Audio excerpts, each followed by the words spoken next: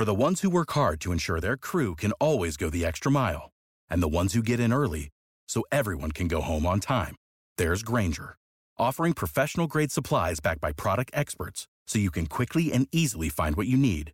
Plus, you can count on access to a committed team ready to go the extra mile for you. Call, click Grainger.com, or just stop by. Grainger, for the ones who get it done.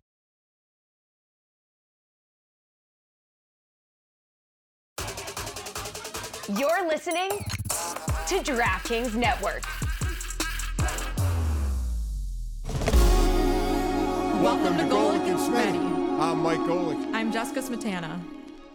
Welcome to another edition of Golic and Smitty. I'm Mike Golic Sr. She is Jess Smetana, and Jess, wow, we have a lot going on, including you and I heading next week to Ireland for the Notre Dame Navy game. How about that? So excited. I have to learn a lot of phrases to say, Mike. I don't know anything. All I know is sláinte. Sláinte and olive and other Guinness. That's pretty much all you need to know. I mean, I was there. Fair enough. I was there in 2012. Me and my wife for when Mike and Jake were on the team. So bring some rain gear. Okay, I have some. It's going to be in the 60s and rainy. It was like that last blessed time we were relief. there. It is so hot in Miami. Yes. That sounds amazing. You will get I can't relief wait. for that. And we're actually going to do our show next week from Ireland. So we have time to talk about that. We're going to do a Notre Dame preview today with Pete Sampson from The Athletic. We're going to talk to Rosie White from New Zealand. She's been on their Olympic teams, their World Cup teams. And talk about that as we have one of the semifinals that is done with Sweden and Spain. So we'll get to that. But we got to start, I think, just in the NFL, because NFL is always king, as we know. And a lot going on there, from signings to the first full weekend of preseason games that went on. So I'm wondering what you took out of it. And what I mean by that is what you took out of it from your Pittsburgh Steelers, because God knows that's what you're going to talk about. I didn't take too much out of the Steelers game. They Kenny Pickett is going to be the big question, and he didn't play very much in that game. If he can, be an A+ player or maybe a B player, I think that would be solid. So we'll see how he turns out. But my biggest takeaway is the news that Ezekiel Elliott has signed with the Patriots now, Mike. So we had three signings. Talking about the first two, they're both running backs. Zeke Elliott signed with New England, and Dalvin Cook finally signed, and he signed with the Jets. So we'll get into Zach Martin because he's from Notre Dame and deserves the most talk. But for Zeke, I think anytime you change, no matter what happens, for whatever reason, Jess, when you leave a team, and I left two of them, got cut by one, the Houston Oilers, and left voluntarily in free agency from the Philadelphia Eagles to go to the Miami Dolphins because Miami offered more, Philly didn't match, blah, blah, blah. So any reason that you leave a team, you always want to try and prove them wrong, right? Mm-hmm. So the next team you go to, like when I went to Philly, I wanted to play well enough to the Oilers to say we shouldn't have let him go. Well, when I went to Miami, I wanted to make Philly feel like, you know what, you should have equaled the pay. So you always have that thought process that you want to show them, what they missed or what they gave up. And Zeke is obviously in a way, way bigger category than that. Got the big money in Dallas, even before the quarterback did in Dak Prescott. And now, they bump him aside for Pollard, who he split time with last year. So you want to prove, running backs have the biggest chips on their shoulder, right? Not only to trying to prove yourself, but trying to say, you guys have devalued us. We're the only position going the wrong way in value over the last couple of years. So they want to reprove themselves. It's a nice room for him to be in with Ramondre Stevenson, who is the starter there now. Not a lot else in that running back room right now. And we are seeing more split time with running backs, right? We're seeing two running back offenses, maybe except for the Titans, where King Henry is always going to be the man. So I think it's a good signing. It's the first place he visited. But we are always wondering, why are these running backs, Dalvin Cook and Zeke, taking trips and visiting but not signing anywhere? And then boom, boom, they sign almost back-to-back. Dalvin Cook gets it can be up to $8 million with the Jets. And I think Jess, that's a bigger signing because I think the Jets have a higher ceiling right now than New England does. And you have Breece Hall, who would have been the offensive rookie of the year, I think, last year, and ended up going to his teammate Garrett Wilson. Breece Hall blew his ACL out. Coming back from that is always takes a little longer. So to have Dalvin Cook there to split time, they say Breece will be ready to go by the beginning of the season. I think that was a monster move to help out, obviously, Aaron Rodgers, their quarterback. Yeah, and they also have Michael Carter on their team, too, who is a really solid back in college, and I think it's his second season on the Jets now. Right. So, yeah, I'm with you. Those are two pretty big signings, and now Zach Martin, who was holding out at camp, has signed an extension with the Cowboys. I know, thought very highly of in the Golick household. So Yes. do you think that this was the contract he deserves and was, holding out for? Oh, certainly. And what was interesting is, and there's always a new precedent, but for the Cowboys, never had Jerry Jones redone a guy's deal with 2 years left on it. It was always either 1 year left or obviously as a free agent. And Zach was holding out. Zach was getting fined. Zach's fine is like at $1 million, and they can't rescind it. The new CBA says you can't rescind it, so he has to pay that. But he said it was finally a face-to-face meeting with Jerry Jones that was the difference. He got to explain where he was coming from, and he never wanted to play for anybody else. And Zach is never going to talk in the media. It's just not who he is. Zach is probably still has his first dollar and wears, has 5 different pair of khakis he switches off during the day. And I don't mean that in a bad way. He is just about as down-to-earth guy as can be, who is going to be a walk-in first ballot Hall of Famer. So basically what he got, he was owed $27.5 million over the last 2 years, or this year and next year, none of which was guaranteed, even though this year he would have made that money, but you never know with injury what next year would have brought. Now it's shifted to $36 million over the next 2 years, fully guaranteed. So that gives you a little more peace of mind that second year is fully guaranteed. Take $1 million off of that because he's going to have to pay the fine. But, I mean, arguably, it's between he and Micah Parsons as the best players on that team. It's not even a question that those two are the best players on the team. So to get him back, because Dallas is in a fight, I mean, the NFC is not deep, and they're one of the top teams. So you want your entire arsenal there. So, yeah, it was a good move for him. Listen, a gutsy one. Listen, he's made a lot of money. But, man, I know in my household, and I'd imagine in yours, knowing you have to pay $1 million fine, it damn well better work out for you, right? Yeah, that is true. We're going to talk a little bit more about Notre Dame with Pete Sampson next, who is a Notre Dame writer for The Athletic. Maybe we'll ask him what he thinks about Zach Martin's new contract and what to expect from Notre Dame's offensive line this season, Mike. Boy, that's a big thing, Jess. I mean, we sit there and we look at Notre Dame. They bring in a quarterback from Wake Forest who's thrown 110 touchdowns. Been amazing. And everybody's like, yes, we have a passing quarterback. And Notre Dame has always been known for their lines of scrimmage, offense and defense. You have 2 great anchors in Fisher and Alt. Alt is all on everybody's preseason top lineman list. And he'll be gone after this year. He'll be a high first-round draft pick. He'll play his 3 years and he'll move on. You have an experienced center as well, and you got a couple of new guards that you have to work in. So, for those guys to gel, it's an important thing. You have a great running back room led by Audric Estime, who is, Jess, I'm out here at Notre Dame. I've gone to a couple of practices. If I were him, I'd never have my shirt on in my life. I mean, the dude is put together, and they, like I said, a deep running back room led by him. The question's going to be, who's, picking up the slack for a Michael Mayer, and your wide receivers, who's going to step up and be that guy for a quarterback who can throw the ball. So those, I think, are going to be the biggest questions, especially on the offensive side of the ball. Well, we'll see what Pete thinks about that next. All right, Pete. I mean, we can't say there wasn't an incredible amount of information and things going on in all of college football this offseason. We will certainly get to some of that conference realignment, how it affects Notre Dame. But let's look at Notre Dame first. And real general right off the top, to you, in looking at the team so far this year, what's been the biggest difference in Marcus Freeman, probably from the head coaching standpoint, from last year's first year to this year his second year? I think it's the confidence that he has at quarterback, and it's not a sort of projected, we're hoping this Tyler Buchner works out, or we're going to, make their offense work around Drew Pine. It's, you have Sam Hartman, you're going to let it rip.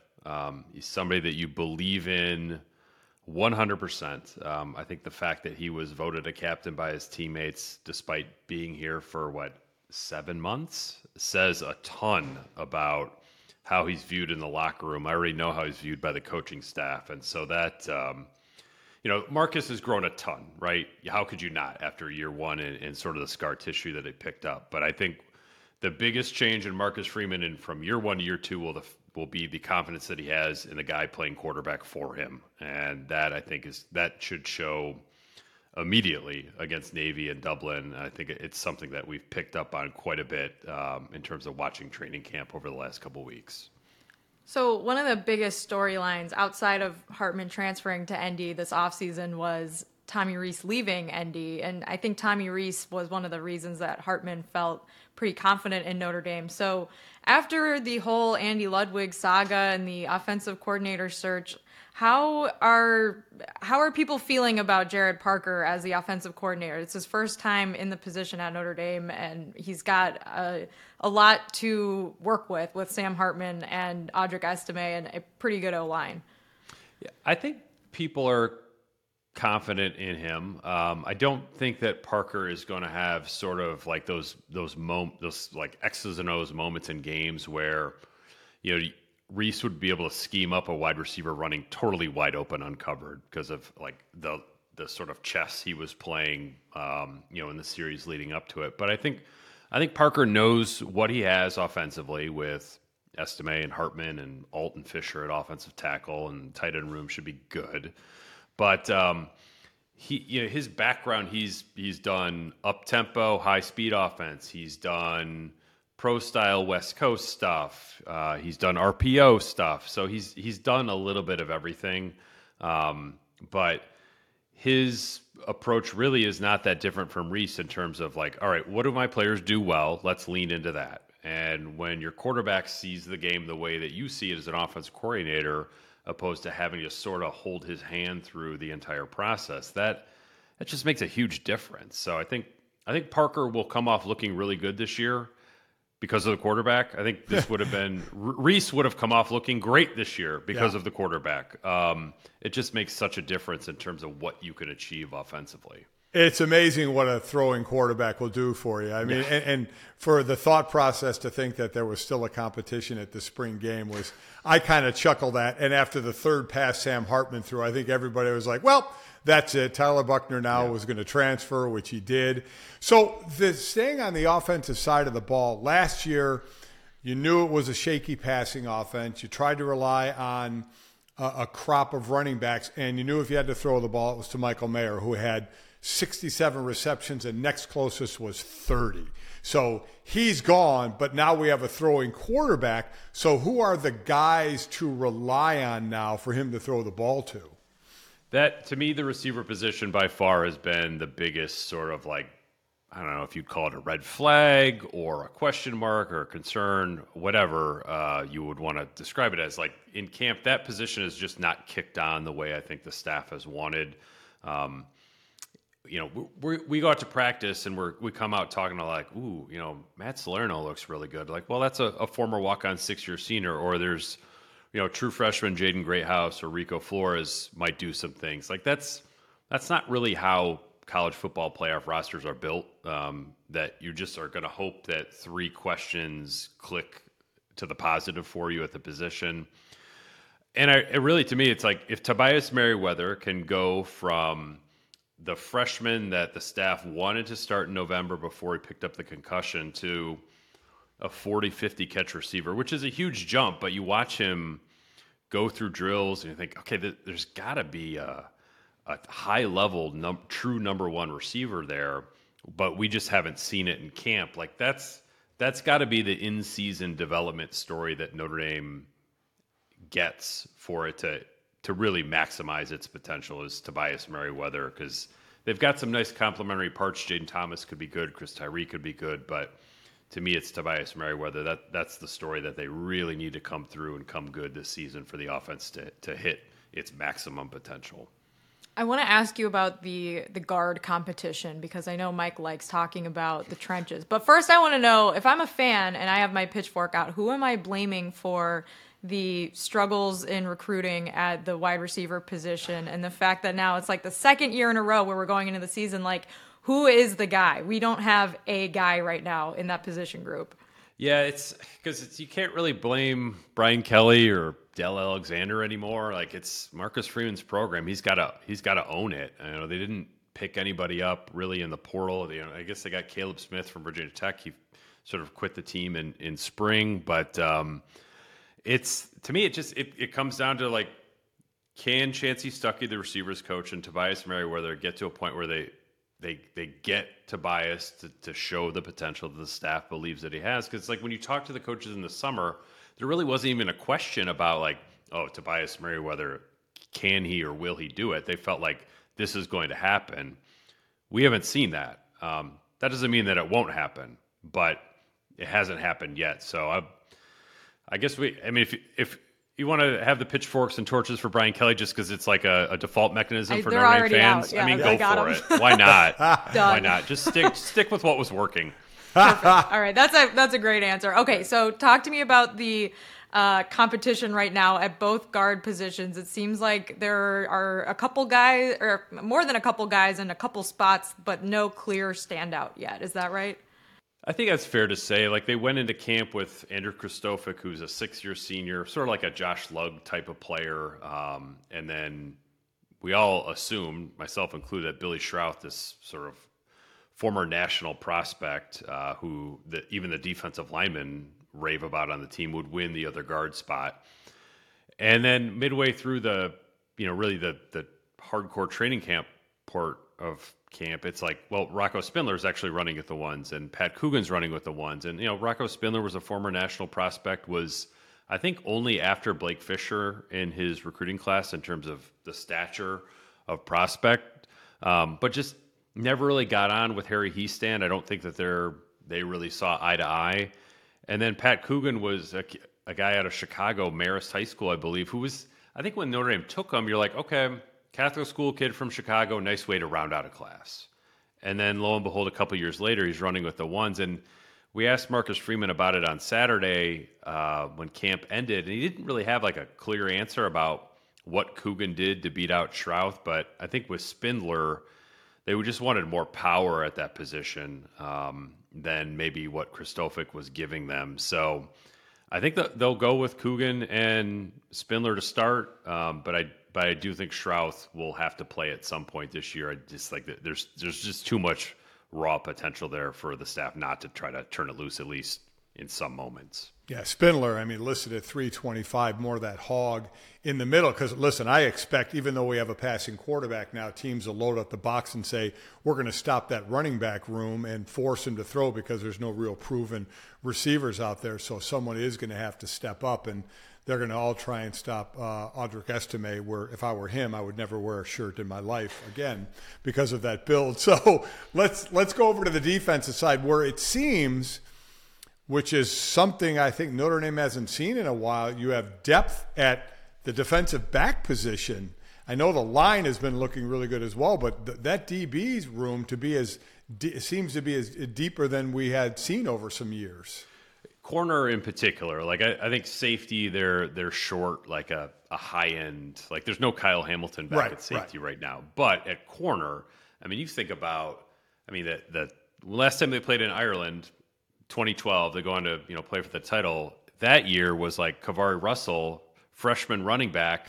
Yeah. Hey, have you played corner before? No? Yeah. You'll figure it out. It's fine. Like, it shouldn't be that hard. And now, they are legit 4 corners deep, and they have 2 guys who can play the nickel, and Thomas Harper and Clarence Lewis. Like, it's a really, really good group. And then, linebacker on top of that. Notre Dame has recruited well. They've developed even better with Ben Morrison there. Cam Hart has some just crazy measurables.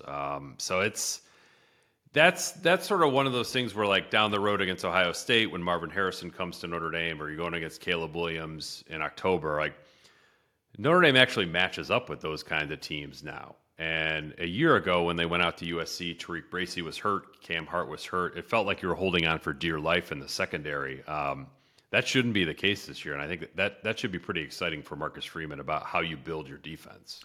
So as a former D lineman, let's talk about the most athletic players on the field, the D line. And is there one person that fills that Foskey spot, that rusher, that guy that's going to put the pressure on the quarterback, or is it going to be more by committee?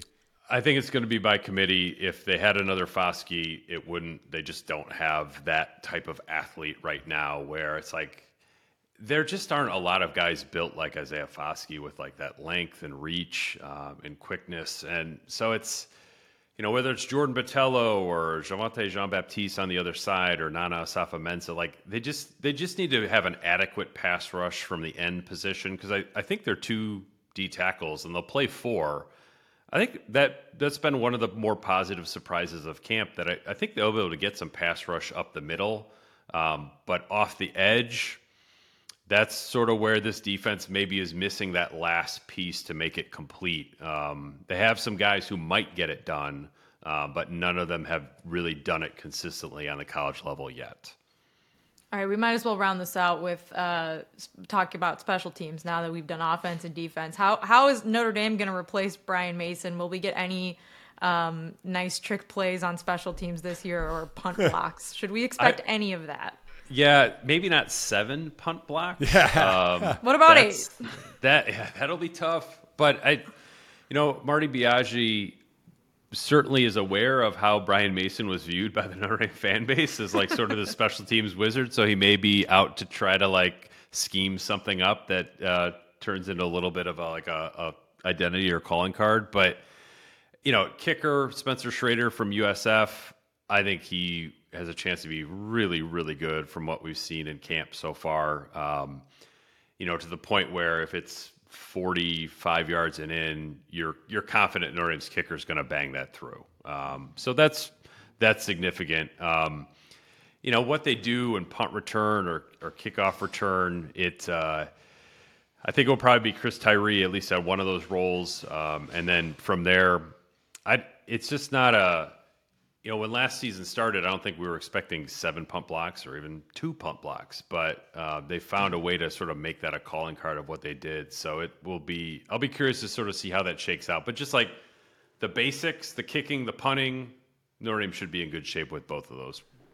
So overall, Pete, I see the over-under mostly on Notre Dame and wins is 8.5. Where do you sit on that? I'm over on that. I think that they will win at least 9, and they're more likely to win 10 than 8. I just think with like the difference that Sam Hartman can make at quarterback is like Notre Dame just hasn't. And I loved Ian Book and what he did for Notre Dame and their career he had. And I've talked to Reese about this. It's just like, how often did you watch a game and think Ian Book was the reason they won the game? Yeah, I'm not saying it never happened, right, but it wasn't a regular thing. Maybe at North Carolina when he really threw it all over down there. But I think Sam Hartman can be the reason they win Ohio State or they win USC or maybe they win Clemson, and that's just a different world to live in for Notre Dame football with that kind of a quarterback. So maybe I'm putting too much on Sam Hartman. I don't think that I am with 110 career touchdown passes and 13,000 yards at Wake Forest. That's why I think they're more likely to win 10 than they are to win 8. And I feel like hitting the over on that is, if you're into that kind of thing, that's where I would lean. Well, I have one more non-football game-related question, I guess you could say, which is something that I think I have seen more fans disappointed in than not disappointed in, which is the renewal of the Under Armour contract. Was there any sort of reaction from players and coaches about the news that Notre Dame would be re-upping for 10 more years with Under Armour? Because I have to imagine if you're a cool kid, you want Nike, right? Yeah, it was funny. So Marcus got asked about that last weekend, and Jack Swarbrick is sitting in the room, like, what are you going to say about it at that point? Right. And then Marcus was like, my kids love Under Armour. We have all this free stuff around the house. Well, they get all the good Under Armour stuff that isn't even on the market, so that doesn't as a parent surprise me. of a 10-year-old boy, I can tell you that when we go shopping for back to school, Under Armour isn't like first on his list. So the reaction has been what you think it would be, very measured. It doesn't really matter. It's fine. And I think that's sort of all the players and coaches can say without talking to themselves into some issues. You love when you hear that. Yeah, you do. So this is Jack Swarbrick's last, really, in the beginning of next year. He's done as AD, and the one thing missing out of all the national titles is a Notre Dame football national title. What are the odds you give that he can check that one off before he goes? Pretty long.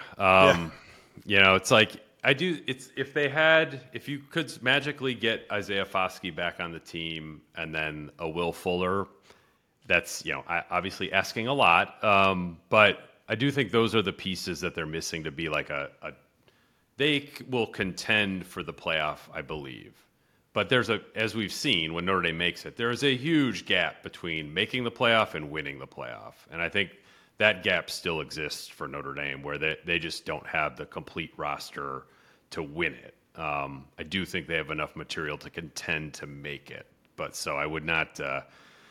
I would bet the over on 8.5. But if you're asking me whether I would bet, that's like 14 wins. Yeah. That to me would be a bridge too far for how this program's put together. Let's beat Stanford first. And then It's like the Marshall game wasn't that long ago. Yeah, let's win the games we're supposed to win. So Pete, we appreciate the time and look forward to seeing you in Ireland. Great stuff, Absolutely. Pete. Thanks, guys. And welcome back to Golic and Smetty. As promised, joining us now, Rosie White, two-time Olympian, three-time Women's World Cup player for New Zealand, also played in the National Women's Soccer League as well. And Rosie, I know you've teamed up with some people and have a great message for us, and we're going to get to that. But let's start with the soccer. And first and foremost, how about having the World Cup in your backyard? How great is that? Yeah, it's been pretty incredible. I've loved being back in New Zealand to experience the World Cup and see the whole country get behind it, and it's been absolutely incredible. And I think everyone that I've talked to is pretty shocked at how successful it's been in New Zealand. It's been great. I've heard that the attendance records have shattered even what everyone expected them to be. What are the ways that you feel like you've seen people get really behind New Zealand and Australia as World Cup hosts? Is it just like pubs are packed, people are wearing jerseys in the streets? Like, what is the scene like there? Yeah, I mean, I think both of those things, people are just excited about the games. Like, people that I know don't watch football or like football are talking to me, soccer, are talking to me about it non-stop. You can say football, it's okay. Yes, you can. We know what you mean. We're stupid, but we're not that stupid. Yeah. just getting my ducks in a row. Yeah, no, there's just been so much buzz about it. I mean, like on the news, on the street, everybody that I know has been talking to me about it that has never talked to me about soccer in my life. And like, this has been what I've done for a long time. And just the number of in the crowds, like New Zealand has never seen such huge crowds for soccer ever, and I think in Australia as well, 75,000 people showing up to watch the Matildas play. Like, it's pretty... I think it's changing the way that people think about soccer in this part of the world. So it's pretty epic. Yeah, it's been great, as you mentioned, attendance. Now here in the States, it's a little tougher with the time of day. Some of the games are on. But again, being in where you grew up and now everybody kind of coming there, do you find yourself, I don't know how much players do on the off days, being a tour guide to players and showing them things to do and where to go? Yeah, I've definitely gone to see a lot of the players that have come through Auckland, where I'm based. And families have been reaching out to me just to be like, what do we do? Unfortunately, it's the middle of winter in New Zealand, so it's not like prime time to be hanging out here. It's been so fun to have the best soccer in the world in my city that I grew up in. Pretty like bizarre and strange. But no, it's been a lot of fun. What do you think is next for the New Zealand team? They made history at this World Cup, and we obviously in the States have been disappointed with the way the U.S. women's national team crashed out in the round of 16. But I think it seems like there's been a different kind of atmosphere around New Zealand in the way that like everyone's rallied around New Zealand in the group stage.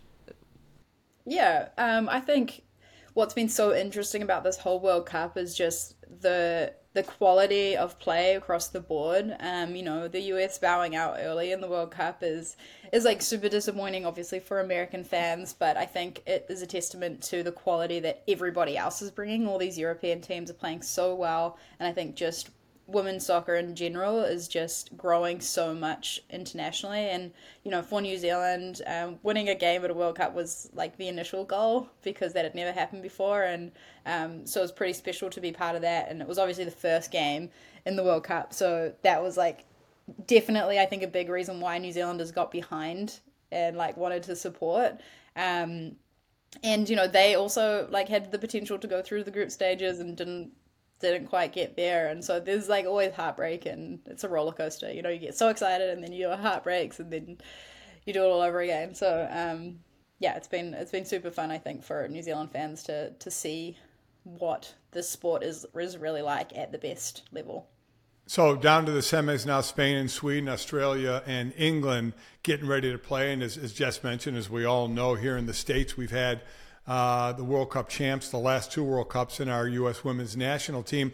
And I wonder the thought of players, former players, because how we do it in the States is people are built up to a high level, and then you can't wait to see them crash and burn. That's an idiotic thing we do in the States. Obviously, for our national team, we don't wish that to happen. But I'm wondering, other teams around the world or other players around the world, are they glad kind of the U.S. team kind of lost like earlier than they ever have in this tournament before? Is there a little bit of, yeah, you're not so high and mighty now? I don't want to get myself into trouble, but I think they're definitely, I've seen other players talking about the US team, and it is so easy to it's so easy to pull apart a team that is at the highest peak. It's so easy to criticize. And obviously, like, I think, the US has this, like, something about them. They've been at the top for so long. They, carry this confidence around with them. And I think that's probably a part of why they've been so good. And that definitely, like, has the potential to rub other players the wrong way. And so I think, watching the way that everything's unfolded, there probably is a little bit of, like, okay, cool. Like, it's time for a new champion. Like, let's go.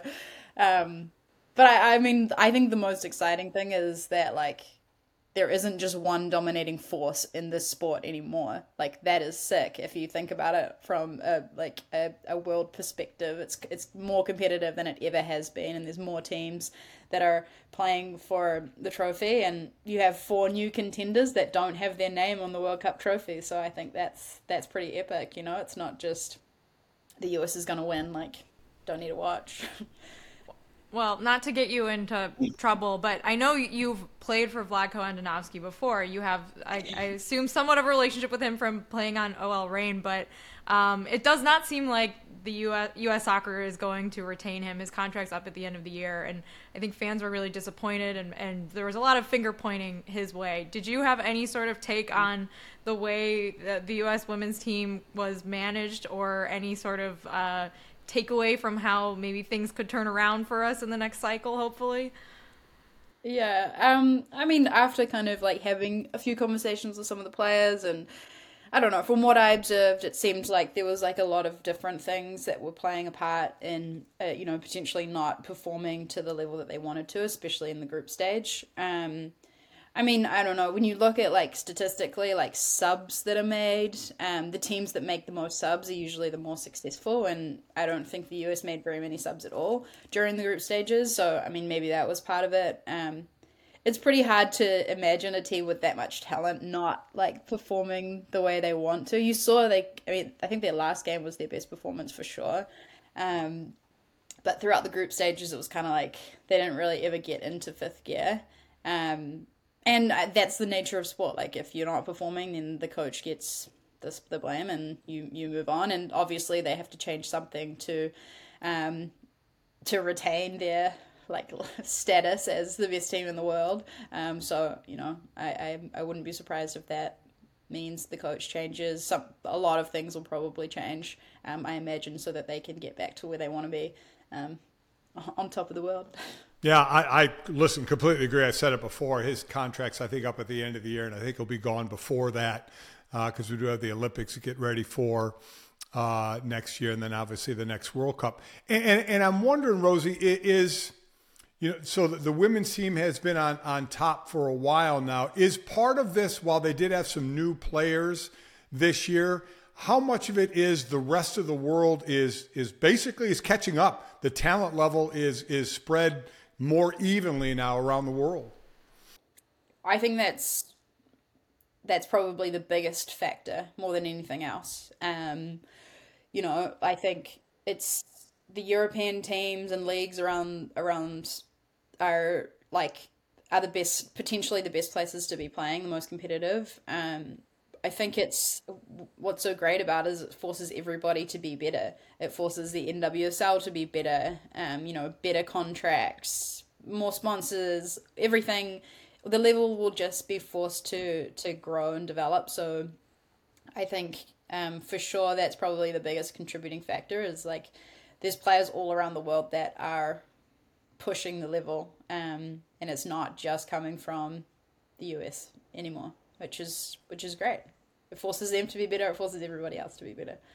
So of the 4 teams left, Spain, Sweden, Australia, and England, it seems like most people are now backing the Matildas to win because, it's their home World Cup. It'd be an incredible story. And they have one of the best players in the world, Sam Kerr, on their team, who has tons and tons of fans. But can you make a case for why maybe we should be rooting for one of the other 3 teams in the semifinals? I honestly think that anybody could take it from here. I think all 4 teams have the ability to. I'm hoping for a Spain-Australia final. I think the Spanish have been so exciting and fun to watch. They're so creative, and the players that they have at the attacking third are just like Bon Mati is just like outrageous, I think. So I mean, yeah, I'm like backing the Australians, which is really weird to do as a New Zealander. Like that's like sacrilegious, but I can want them to win. But yeah, I mean, I think the Spanish have been super exciting. I mean, I think England hasn't really gone into 5th gear either. So if they show up against Australia, that's going to be fun to watch. I was shocked when Sweden beat Japan the other day. That was definitely for me. I went from I'm all in on the U.S. to I'm all in on Nigeria beating England. Then that went to penalties and they lost. And then I was like, okay, now I'm a fan of Japan. And then they lost to Sweden too. So every team that I get behind loses their next game. So I'm going to not root for anyone because I'm afraid of jinxing Australia. My last question for you, since you have played in the NWSL, I'm wondering if you think the U.S. women's national team not being as successful as they hope to be in this World Cup, if that has any sort of impact on the NWSL.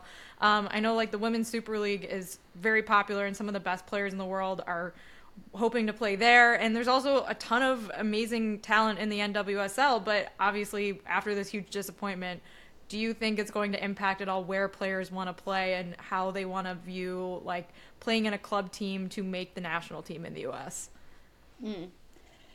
Yeah, I mean, I do think it probably has an impact. I don't know what that exactly looks like, but, I think traditionally the US players have played in the NWSL. I think it's only Lindsay Horan that doesn't play in the NWSL, as like a pathway to being on the national team. So I don't know if that changes. I think the biggest thing is that like it definitely like puts the pressure on the NWSL to be better and to be stronger, so that they can develop players that are competing on the world stage, like, and winning on the world stage.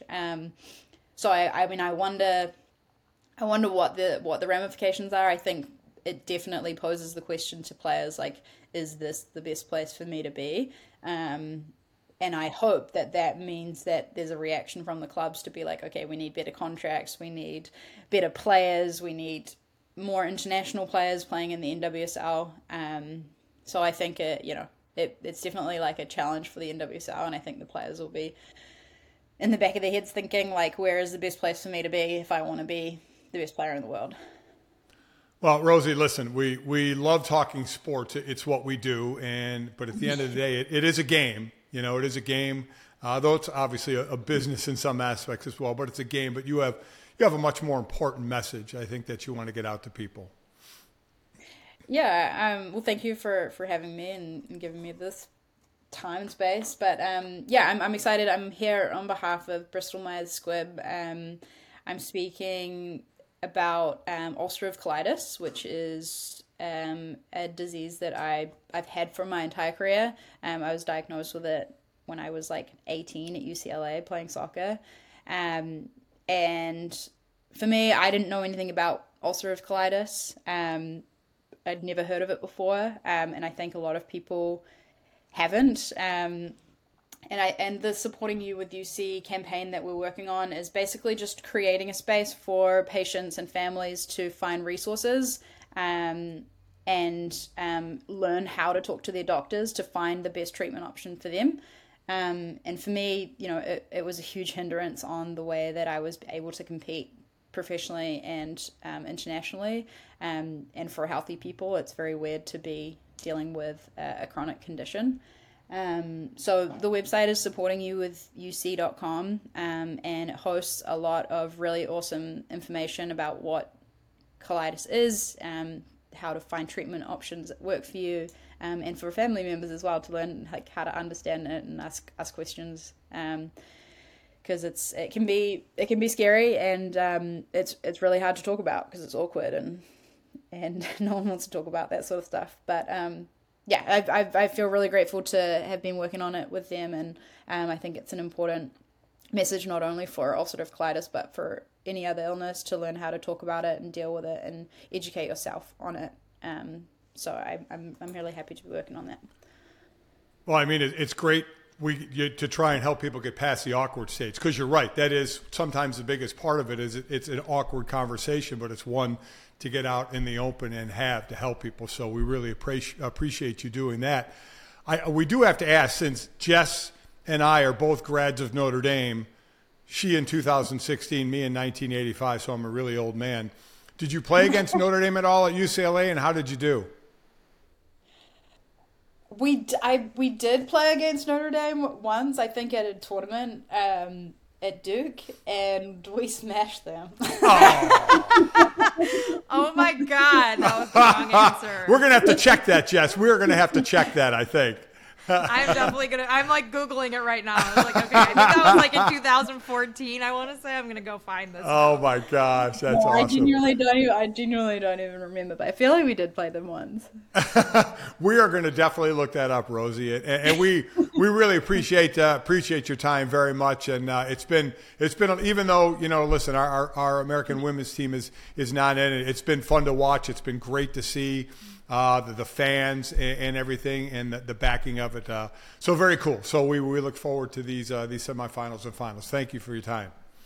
Yeah, awesome. And the US women's national team is still absolute legends. They have, they've made this game what it is, and those players are so iconic. So I hope that everybody just keeps supporting them, because they'll be back stronger than ever. And I think, that this game has so much to be grateful for that team in particular. They're like still the ultimate. They'll come back, and I think we can't be putting them down, because they are legends.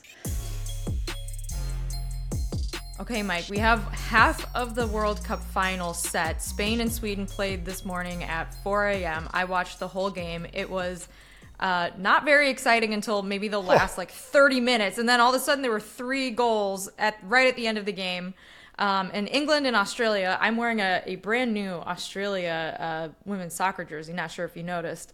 I will be standing them tomorrow. They play tomorrow, and the winner will play Spain. So this is not the World Cup final that I was expecting, but it's been a fun tournament.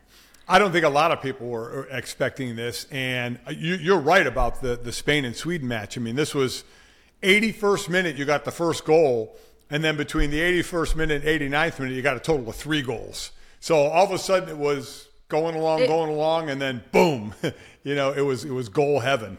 Yeah, the back-to-back scoring was pretty jarring because all of a sudden Sweden tied it up, and we thought, another freaking game is going to extra time, which I know, like, fans who are watching in the States who have been getting up early are, like, expecting to get up, watch the game, maybe go back to sleep. But then so many of these early games have gone into, 120 minutes of play and then penalties that it lasts until everyone else wakes up, and then you just have nothing to do other than go get a coffee and start your day. So there has been a lot of extra time in the World Cup.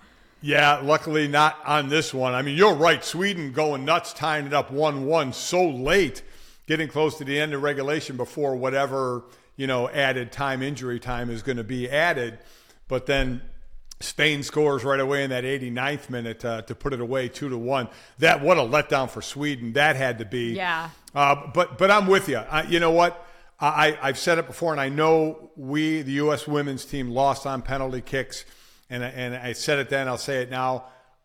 I would have said it even if we won on penalty kicks. I'm not a fan of that. I'm glad this didn't go to it. Certainly you go through 2 15-minute periods before you get to penalty kicks, so there is time to get it done on the field, but I wish it would always be like that. But congrats to Spain, and I'm with you. I'm pulling for Australia over England in the next semifinals, and then, we'll see where it all leads. But you can say, as far as overall, that this Women's World Cup has been nothing short of a success, right? I mean, with the eyes that have been on it, the attendance that has gone on it. I understand we wanted our women to win it for the 3rd straight World Cup. That didn't happen, but that doesn't take away. I mean, while I would imagine eyes in the United States turned off the World Cup for good, right? And weren't going to get up at 3 a.m. or 4 a.m. or 5 a.m. and watch the games like you or I would, that they were just done with it because our women were out of it. And I get it. I would never criticize those people. That's fine.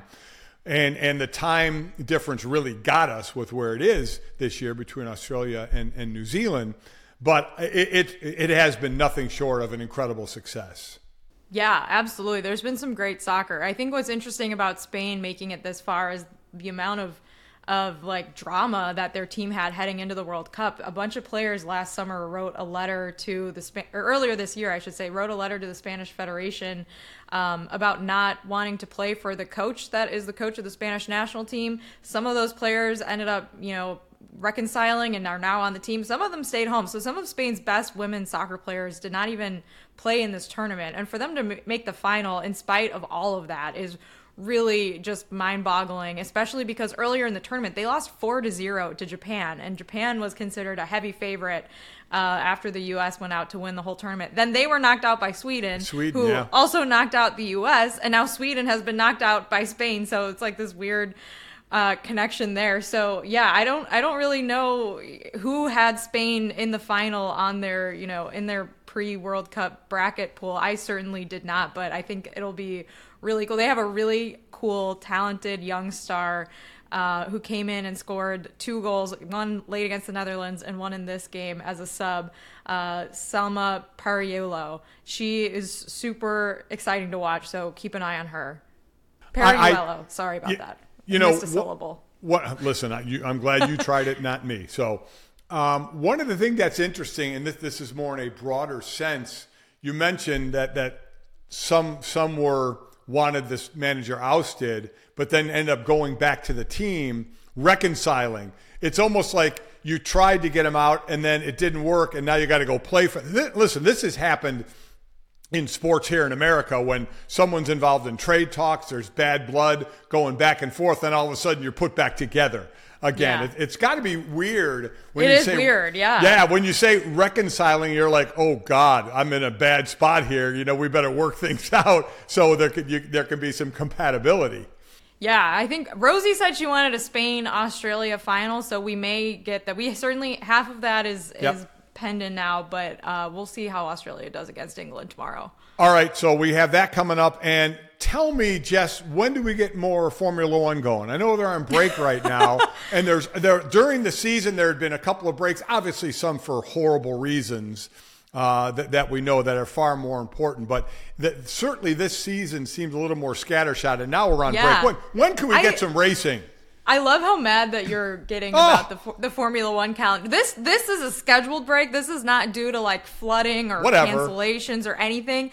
All the Formula One drivers get a little mini 3-week vacation in August and post on their Instagrams pictures of them on yachts and traveling the world and not driving cars. So for a lot of people, like, this is our Super Bowl. This is the poster Super Bowl. We get to see what everyone's up to. There's always like some nice, off track drama that happens, but it's been a very quiet year in F1 in terms of like things happening outside of the races. So I don't know. I'm thinking the last half of the season is going to be a little bit more dramatic to make up for it. All I have to say is when they get 3 weeks off, or if you and I got 3 weeks off, there would be really different pictures that would be taken. I don't think we're going to be on yachts, and on private islands. Wish. I know that would be so nice. Amazing vacations. Like, it is the life. It looks like it is the life. But next week we will be in Ireland, and I look forward to what goodies you're going to be making out there for us to eat.